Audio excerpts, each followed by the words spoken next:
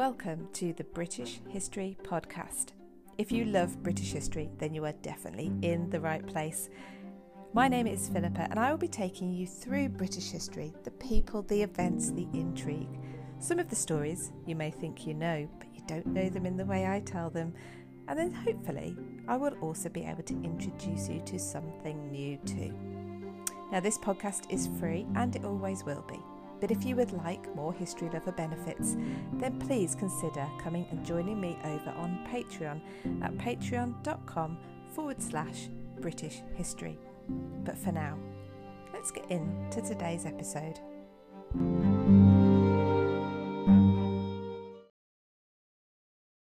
I may have a body of a weak and feeble woman, but I have the heart and stomach of a king, and a king of England too. It's just so famous and so memorable.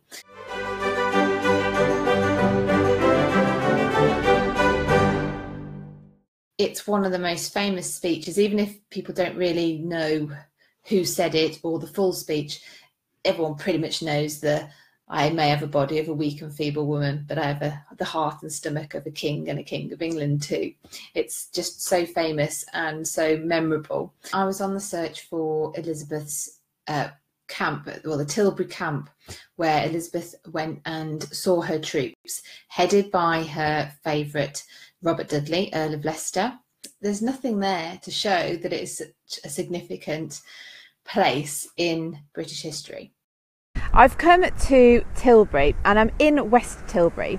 Now Tilbury is the site of the famous Tilbury speech given by Elizabeth I at the Spanish, or supposedly during the Spanish Armada. And it's one of one of these enduring legends about Elizabeth. The speech itself. I've got a few versions of the speech which I'm going to read out to you in a short while when I'm out the wind, where the speech took place and when it took place. So let's look at the where and the when. So the when. She in fact delivered her speech something like 10 days after the major skirmishes in the Spanish Armada put pay to the Spanish fleet. The Spanish fleet, things were really against them. The English did quite well, but the wind was just blowing against them, and they'd been effectively defeated, or it looked like they were going to be defeated 10 days before Elizabeth gave her rousing speech to the troops which had gathered here at Tilbury in case of an invasion. So now for the where. So I'm trying to find the where. Now you'd expect that with such a famous monarch, with such a famous speech, there might be something here. You'll probably not believe how little there is here. I'm going to turn the camera around because I'm looking at a place called St Luke's Church, which has been here. It looks Norman to me actually, but there certainly was here during the time of Elizabeth. And the place where Robert Dudley had set up camp here, because he was in charge of the troops here, the place where he'd set up camp here was supposedly near to a windmill next to the church. Now the windmill has long gone. The church is still there. The church is actually a private home, believe it or not. I've just been up there. I don't want to record outside of there because obviously I know it's a private home, but even still, with the archway into the graveyard and the order of service still up, the board outside to say when services are is still there as well. It's incredibly well preserved, and it doesn't really look like a private house, but it is. So that's the church where there was a windmill nearby, and so we know that they were on a hill. Now if I pan around, you will see that below me here is flats. It is flats. It's very industrial around here actually. It looks like we're in the middle of the countryside, but it's very industrial. So I'm going to go and try and stop on the other side of this hill. Hi everyone, let me show you where I've come down. Apparently this is path 63.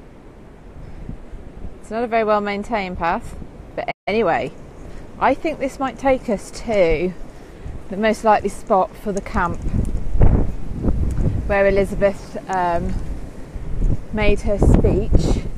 Oh my goodness, I actually don't know if I can go any further. Let's see if we can get a view anyway. Found about the right spot. And you can see through those trees, you can see the Tilbury docks again. There's two things of interest out of that speech. Well, at least two. One is it was made 10 days after her navy commanders were sure that the Spanish Armada threat had actually passed. The other is that there are multiple versions of the speech, and we'll come back to why that might be. But what I want to do is take you through some of the versions that I have. We have versions from a writer who was there, who was possibly a soldier. His name was Aske. We have a guy called Delaney, who was sort of the Tudor equivalent of a journalist. We have an eyewitness account from a guy called William Lee, and we also have the version that we've come to know was written down by a guy called Dr. Sharp. He's chaplain to Robert Dudley, but he wrote a letter to the Duke of Buckingham, and that's where we get the version of the speech from. So I'll go through some of them, and then we'll talk about the themes of them, because there's the theme that runs through them all, which we'll see. So Aske was saying that Elizabeth said she was going to fight alongside her troops, sort of like a Roman goddess of war. She promised that she would be by their side. She promised that they would be rewarded, which was significant because there were issues and grumbles around the soldiers getting paid at this time. She said things like, "The meanest man who shall deserve a mite, a mountain shall for his deserts receive." And Delaney, who was there, also said she was using the royal we. So when someone says it's a royal we is because the monarch is talking. Well, God is talking through the monarch, so that's the royal we. She was using that, saying that she was going to lead them into battle. That if our enemies do assail you, never let your stomachs fail you. Bit of a poet there. For in the midst of all your troop, we ourselves will be in place to be your joy, your guide and comfort, even before our enemies' face. So there's one. Then there's this one's interesting. This one is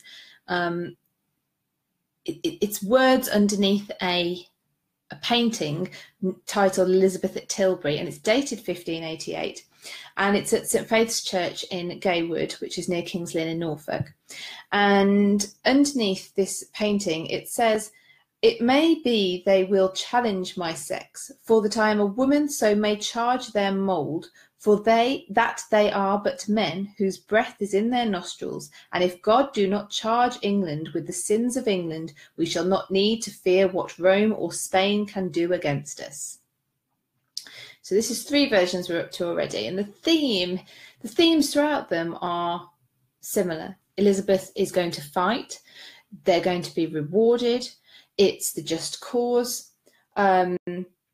She's going to be there by their side. Now, when she delivered her speech, the accounts do talk of her in armour, on her horse, as if to do battle. So then we have William Lee, who was an eyewitness at the time. Now, he preached a sermon about Queen Elizabeth at Tilbury, but it wasn't made public, or his version wasn't made public for another 24 years, which cast a little bit of doubt on there. But let's go through it anyway. So in his sermon, she said, "Come on now, my companions at arms and fellow soldiers in the field, now for the Lord, for your Queen, and for the kingdom. For what are those proud Philistines, that they should revile the host of the living God? I have been your prince in peace, so will I be in war. Neither will I bid you go and fight, but come and let us fight the battle of the Lord. The enemy perhaps may challenge my sex, for that I am a woman. So may I likewise charge their mould, for that they are but men, whose breath is in their nostrils. And if God do not charge England with the sins of England, little do I fear their force. Si Deus nobiscum que contra nos. If God is with us, who can be against us? So again, that's you've even got similar words there. You've got her talking about they might challenge us, challenge because I'm a woman, and but you know, they're just men as well, and God is on our side. We will fight for the cause. God will be our judge. So Elizabeth, as we've seen when we've been talking about her portraits, this idea or this version, she's a woman, she's the virgin, she has wed herself to her country and her kingdom and her people, still runs through her speeches at this time as well. So now let's go to the famous words. Now you can see why this one would be the Hollywood version, if you like. This is the one that we see in the films, because it's absolutely wonderful, which has made some historians say that it's not the actual speech. It's too perfect. Now, let's go through it and then we'll talk about that. So here we go. My loving people, we have been persuaded by some that are careful for our safety to take heed how I commit myself to armed multitudes for fear of treachery. But I tell you that I would not desire to live to distrust my faithful and loving people. Let tyrants fear. I have so behaved myself that under God I have placed my chiefest strength and safeguard in their loyal hearts and goodwill of my subjects. Wherefore I come amongst you at this time, not for my recreation and pleasure, being resolved in the midst and heat of battle to live and die amongst you all, to lay down for my God and for my kingdom and for my people, mine honour and my body, even in the dust. I know I have the body of a weak and feeble woman, but I have the heart and stomach of a king, and of a king of England too, and take foul scorn that Parma or any prince of Europe should dare to invade the borders of my realm, to which rather than any dishonour shall grow by me, I myself will venture my royal blood. I myself will be your general, judge, and rewards of your virtue in the field. I know that already for your forwardness you have deserved rewards and crowns, many, and I assure you in the word of a prince you shall not fail of them. In the meantime, my lieutenant general shall be in my stead than whom never prince commanded a more noble or worthy subject. She's talking about Leicester there. Not doubting, but your concord in the camp and your valour in the field, and your obedience to myself and my general, we shall shortly have a famous victory over these enemies of my God and of my kingdom.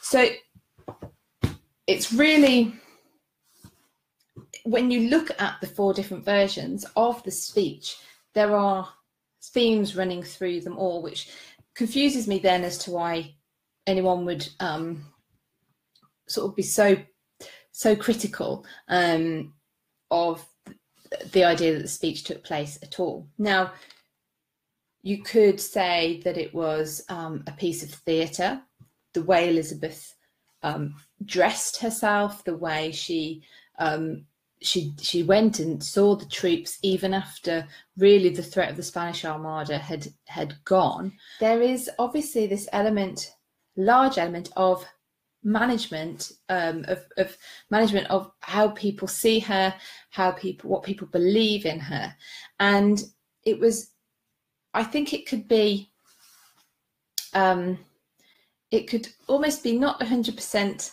faithful to the goings on at the time, but that doesn't necessarily mean that it was a cynical move to go and make this speech when really the threat had passed. Because although the threat might have passed of that particular Spanish Armada, there was effectively a price on Elizabeth's head throughout Catholic Europe. The Pope wanted rid of her, which effectively put the equivalent of a fatwa on her head. And so the threat might have been over at this time. That didn't mean that the threat wasn't going to come back. So Elizabeth needed to manage, to come across to her people as somebody that they wanted to fight for, that somebody who was giving as much to her people as she was expecting back. It is a amazing piece of oratory. The other thing I'll say about the different versions is that the speech was given. It was then written and given out to troops who wouldn't have heard it. So the speech was given. It was then written and given out to troops who wouldn't have heard it. So it was sort of passed around the camp, if you like. So we have those versions. Then there are the obviously the eyewitness accounts who have tried to write it all down afterwards. So, and it's also not unlikely that Elizabeth might have given that speech a number of times over the time, because everyone wouldn't have been able to hear it at the same time. Either way, I think the messages that go through the different versions are very similar. She made the speech. She talked about the fact she was a woman, but she knew that might put people's loyalties perhaps at, they might have worried about a woman on the throne. Remember, the only woman queen we'd had up to this point was Mary I, and the country had been thrown into turmoil by the actions of Mary, both religiously and politically, and in her marriage. So we've got her saying, I'm a woman, but I am as strong as I can be for you, and God is on our side. And it was effective.